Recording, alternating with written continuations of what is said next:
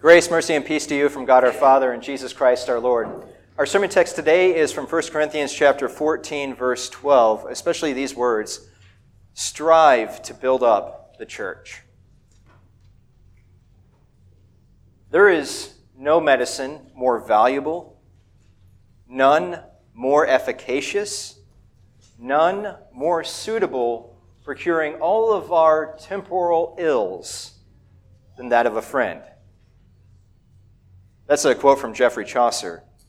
In other words, he sees friendship as that one thing that can help us in any circumstance, no matter what might ill us. But so often we go without friendship. In fact, those words might be pretty strange for us today, or to see friendship in that way, it might be pretty odd. We know places of loneliness well, and we can guess where loneliness happens because it abounds around us. One such place is a nursing home. And so it is then that a group of researchers went into a nursing home with these things called sociable robots. Sociable robots.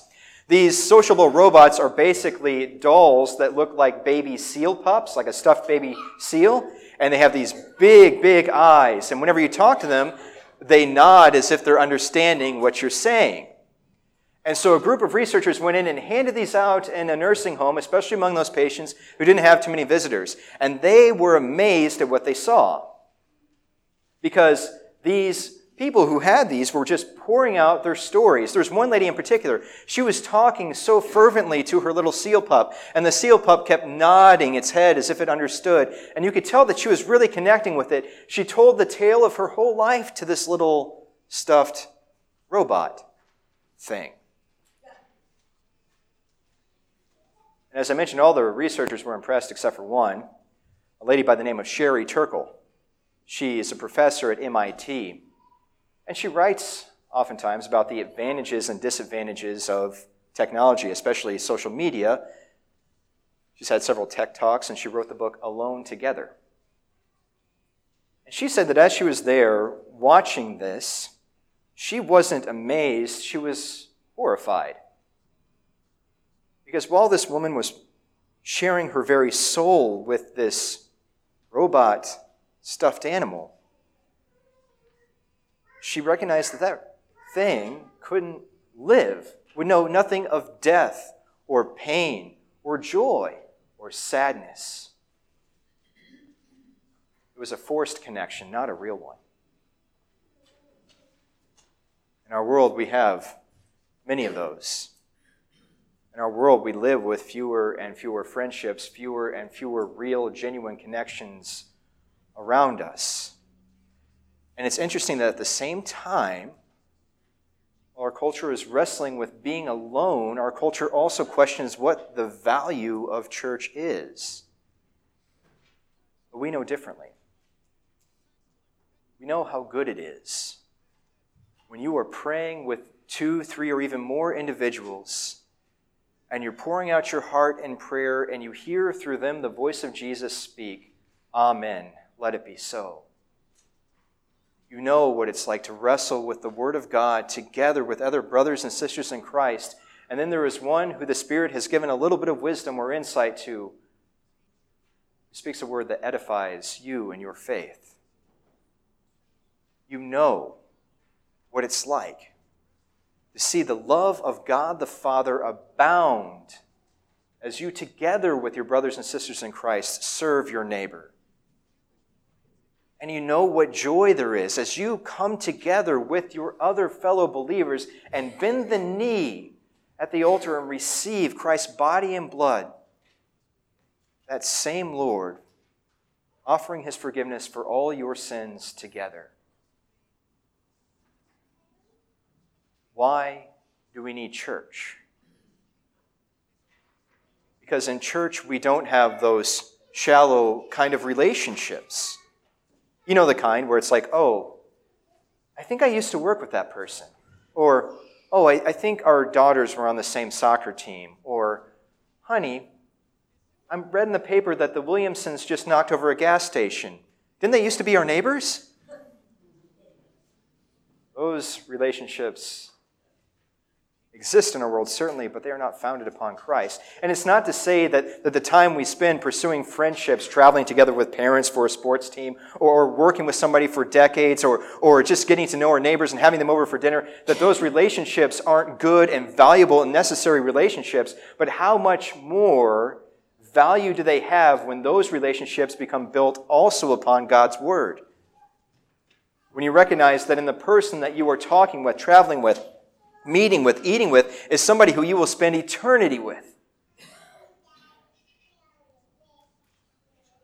And that's where Paul has been going in 1 Corinthians 12 through 14. We've spent a few weeks in these chapters, and Paul is striving to build up the church. Paul is striving to allow fellowship to exist, clearing away the lanes of selfishness so that love might flow between brother and sister and brother and sister in Christ. Paul is talking about things that are a little bit odd for us to hear. He's talking about speaking in tongues. He's talking about prophecy. If you read or heard the epistle reading today, some of those things might sound strange to you. In the Corinthian church, what was going on was that there were people who were being blessed with these amazing gifts from the Spirit, the ability to speak in tongues, the ability to prophesy. And those gifts might be very different from what we have in the church today. But in pursuing these gifts, the church was trampling over each other. There were individuals who were standing up, creating chaos because they were speaking in a tongue that nobody can interpret, or prophesying out of turn when nobody was expecting or ready to hear a word. I would suggest today that we actually have an opposite problem, where Paul is trying to say, hey, let's create good order in the church. Let's let everybody take their turn. If you speak in tongues, you better have somebody who can interpret so that everyone can be built up by the Word of God. I think where you have a Corinthian church that is speaking too much, striving, and in their striving, growing self-righteous and prideful, today I think you have a church that oftentimes misses out on all those opportunities to build each other up. It's not in what we're saying, it's in what we don't say. And so this is why as we read 1 Corinthians 14 today, I would encourage you, if you are a teacher, a Sunday school teacher, a small group leader, I would encourage you to pour in your creativity, to look at the Scriptures and to be ready and prepared for your lessons each and every time so that the gospel might be clearly proclaimed. So that opportunity you have to build each other up is taken advantage of. If you are a parent or a grandparent, spend time in the Word of God so that you might be ready to answer that tough question that a child might bring to you. Or you can call your pastor and he can shrug over the phone and say, I don't know either, but at least you would have called. That'd be nice. My phone's on. When you pray in the name of Jesus so that when that prayer is answered, you and everyone around you knows who to give thanks to. We have these opportunities to build each other up. Oftentimes, we just leave them behind. We don't take them. I'll give you an example of how it can work, though. There's Acts chapter 2. And we're looking at the day of Pentecost now. The day of Pentecost is 50 days after Jesus rose from the dead. It was an annual festival that happened in Jerusalem where people from all the surrounding nations would gather together to celebrate the harvest that had just been taken in at that time of year. And here were the disciples in Jerusalem, and a mighty wind tore through the streets of the city, shook the house where the disciples were, and it was such a powerful wind, so mighty and violent, that people who were just staying in Jerusalem gathered together to find out what was going on. And they find themselves outside of the place where the disciples were. And there's the disciples are standing in front of this crowd. Tongues of fire fall upon the disciples, and they begin speaking in different tongues, different languages.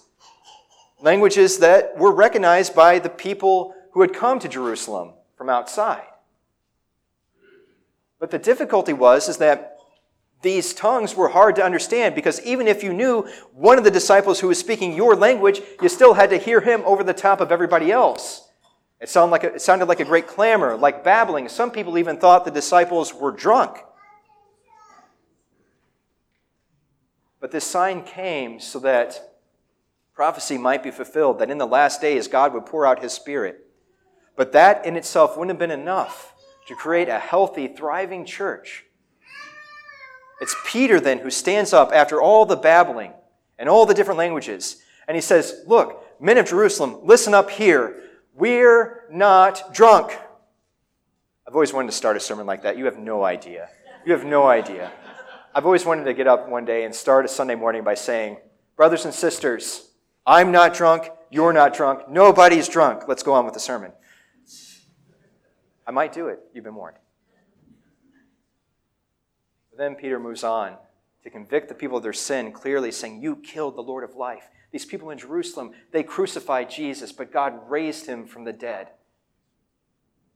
And when the folks who heard this were struck to the heart, they were led to repentance. And so it is Peter who tells them clearly, repent and be baptized. It's that clear proclamation, that clear telling of the gospel that laid the foundation for what happened next. Beginning with Acts chapter 2, verse 42, we see that the disciples and all the believers gathered together. They devoted themselves to the apostles' teaching and to the breaking of the bread. Yes, that means meals, but if we read deeply, we also see communion happening in those words. We see miraculous signs and wonders happening in this church. We see also people caring for each other, sacrificing for each other, loving one another. And daily, people were being added to their number. A church that is built upon the gospel, clear proclamation of Jesus who died and rose again. A church that continues to build each other up in that message is a healthy church. And a healthy church is a witness to the world, all on its own. A healthy church is a witness to the world, all on its own. And I believe that there are few passages that are more convicting for us to hear than what we read at the end of Acts chapter 2. Because in this age, in this era, we have relationships that we love to control. If somebody calls me over the phone, I have caller ID. I can decide whether I'm going to take that call or not take that call, listen to the voicemail or not listen to the voicemail. I can ignore an email or a text quite easily. I can hang up the phone whenever I feel like the conversation needs to be done. I can delete any email that comes my way that I don't like. I have a carefully sculpted and crafted image of myself on social media where I only share what I want other people to see. In our culture, we control our relationships to the utmost. So then, to hear this, perhaps it does make our hearts burn a little bit.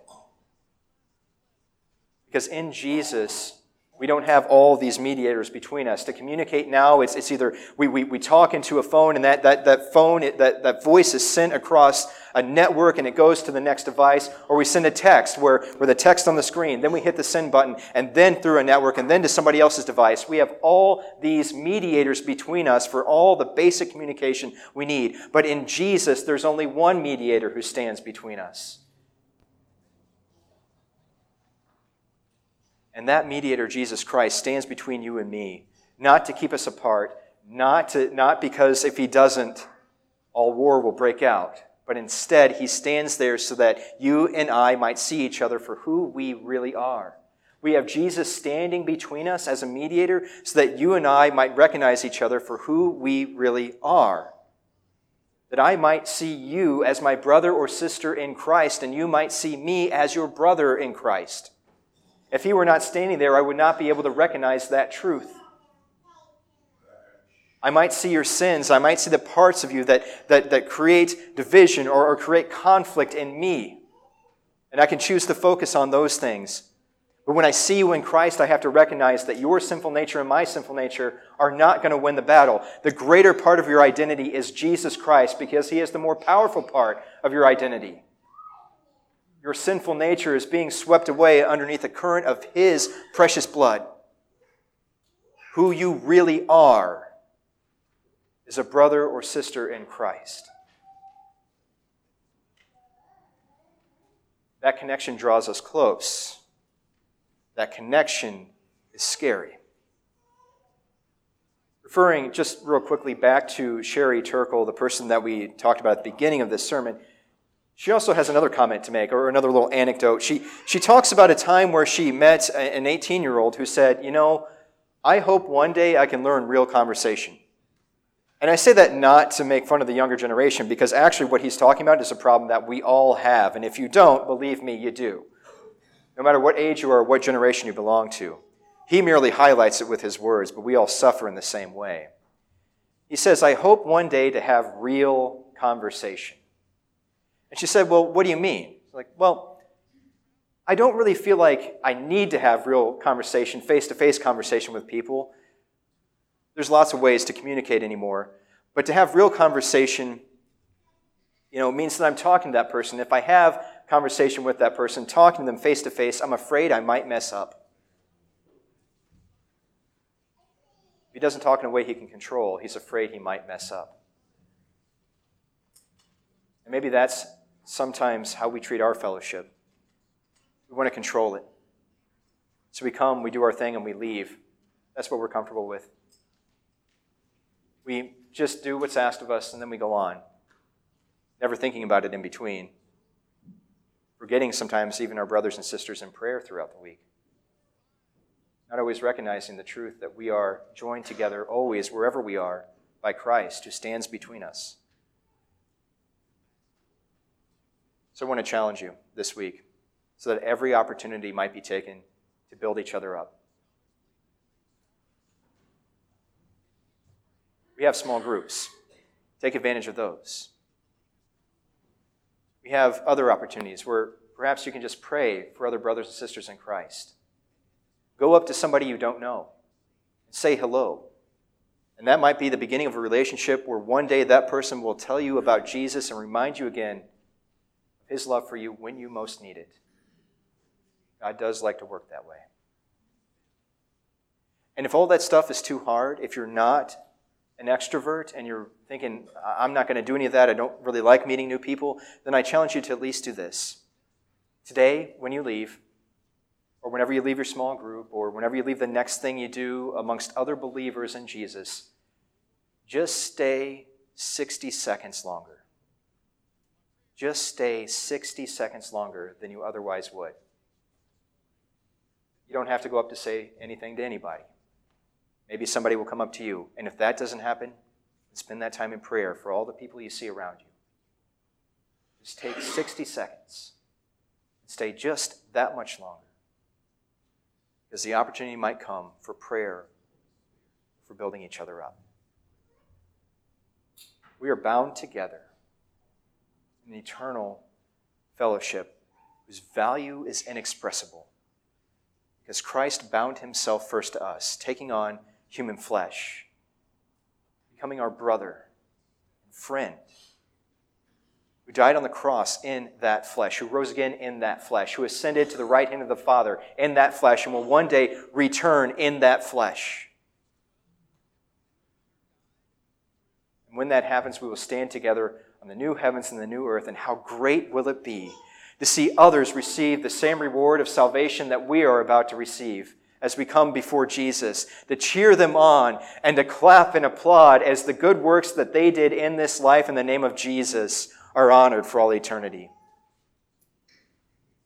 How good will it be on that day? But until then, we have each other. We have Christ working through us.